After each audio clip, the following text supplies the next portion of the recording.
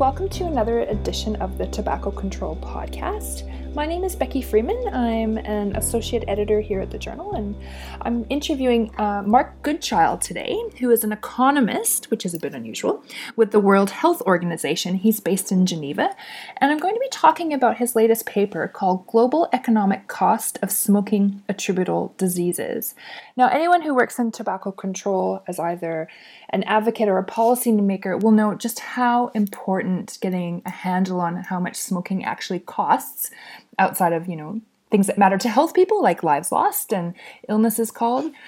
But politicians and the public are very attuned to numbers, and especially the big numbers that are often associated with smoking. So hello and welcome, Mark. Thank you very much, Becky. Oh, hello. Thanks. Yeah, thanks for coming on today. The aim of your study was to measure the global economic cost of smoking attributable diseases, which has been done before. But what makes your study a bit different? What did you try and do that hasn't been done before? Yes, in fact, this is the first global estimate of the economic cost of smoking. In the past, we've had many studies looking at the country level cost, especially in high-income countries, but there's been fewer studies in low-income countries. So really, our study, I think, is the first peer-reviewed global estimate of economic cost of smoking. And actually, the reason we undertook this work was we began this work shortly after the UN high-level meeting on NCDs.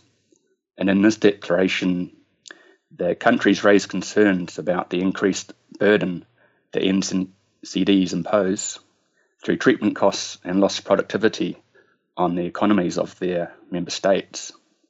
Then, shortly after that, the UN also adopted the Agenda for Sustainable Development, and this included a target to reduce premature mortality from NCDs by 1/3 by 2030.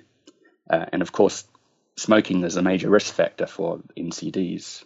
So we felt it was important to measure for the first time the global economic cost of smoking as a baseline in the context of these SDGs, and also to highlight the need for implementing stronger tobacco control measures. In fact, this was another target that member states introduced into the SDGs, and that was to strengthen the implementation of the WHO Framework Convention for Tobacco Control. Of course, and I think that makes sense when we have a global treaty and we're trying to take a global approach to tobacco control. And let's face it, the tobacco industries are sort of multinational, global operating. It makes sense to have a handle on these global numbers. Now, bearing in mind that most people who will be listening are not economists, what did you set out to actually measure and how did you do that? Yes, so our challenge really was to find a methodology that would cover all countries across the globe. And so we developed a methodology based on Rice and colleagues of cost of illness approach that they developed during the 1960s. And we adapted that using available data, existing health cost studies, macroeconomic data from the IMF and the World Bank. And we found that we could apply our adapted methodology to 152 countries across the globe. That reflects about 97% of smokers. So we really do have a global estimate. Now, the cost of illness approach has two main components. The first is direct cost, and these are the healthcare expenditures associated with treating smoking-related diseases. So medical costs, hospitalization, medications, doctor's fees. And then the second part is the indirect cost. This represents the income or the productivity loss from morbidity and early mortality linked to smoking-related diseases. And we put those together to give an overall total estimate of the economic cost. And usually we also compare that to something like GDP to get a sense of how large the impact is. Okay, so obviously you said 97% of the world's smokers were included in the study. So yes, absolutely, you've got near perfect coverage. So what did you find? What was the result? How much is smoking actually costing the globe? Let's break it down. So looking at direct costs first, we found that healthcare expenditure associated with smoking-related diseases came to $422 billion in 2012. And to get a sense of how large that is, that's 5.7% of total global health expenditures. Then, looking at the second component, we looked at the productivity loss from disability and early mortality associated with smoking, and those costs came to just over $1 trillion. A trillion. So when we put these two, a trillion with a T. Unbelievable. Oh wow. That's right. So if we put those two estimates together, we find the total economic cost of smoking comes to over $1.4 trillion globally. And this is equivalent in size and magnitude to 1.8% of the world's annual GDP. Those are just shocking numbers. And I thank you for trying to put them in some context and relevant to GDP. Otherwise, I think they're just almost too large to even fathom. So now this isn't even across countries and regions, is it? Is it felt more in some regions than others, or how is this distributed?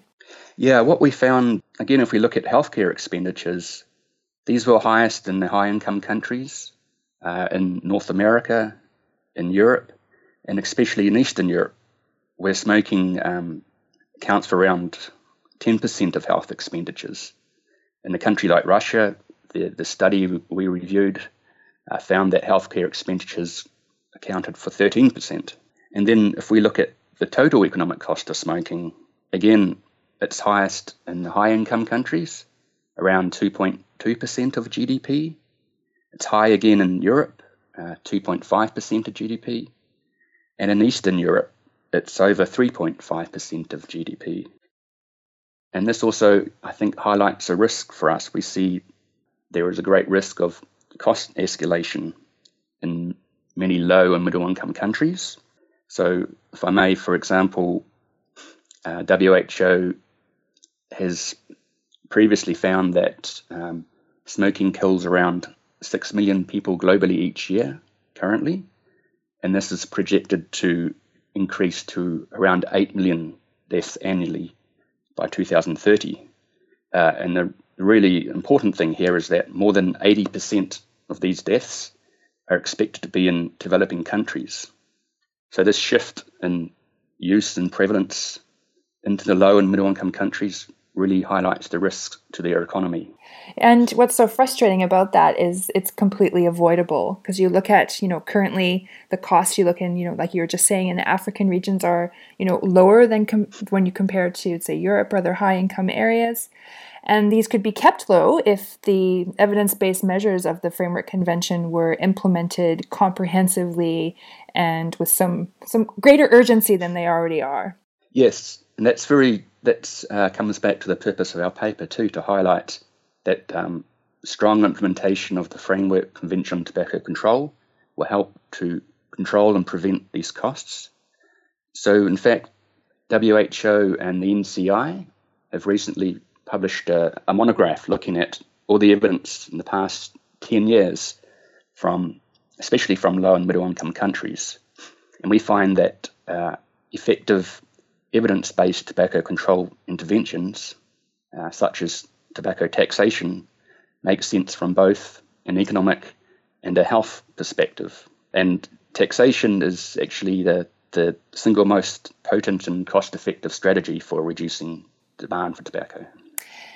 Absolutely. And you just look at numbers like this and you think these are not nations that can afford to no nation can afford these preventable expenditures. But when you look at developing nations, that money could be such better spent on investing in the economy. All right. Well, just to sum up then, 5.7% of global health expenditures in 2012 were due to diseases caused by smoking, which are entirely preventable if the WHO FCTC were more comprehensively and swiftly implemented. Thanks so much for talking to us, Mark, and we look forward to your next paper and the work that you continue to do. Really important stuff.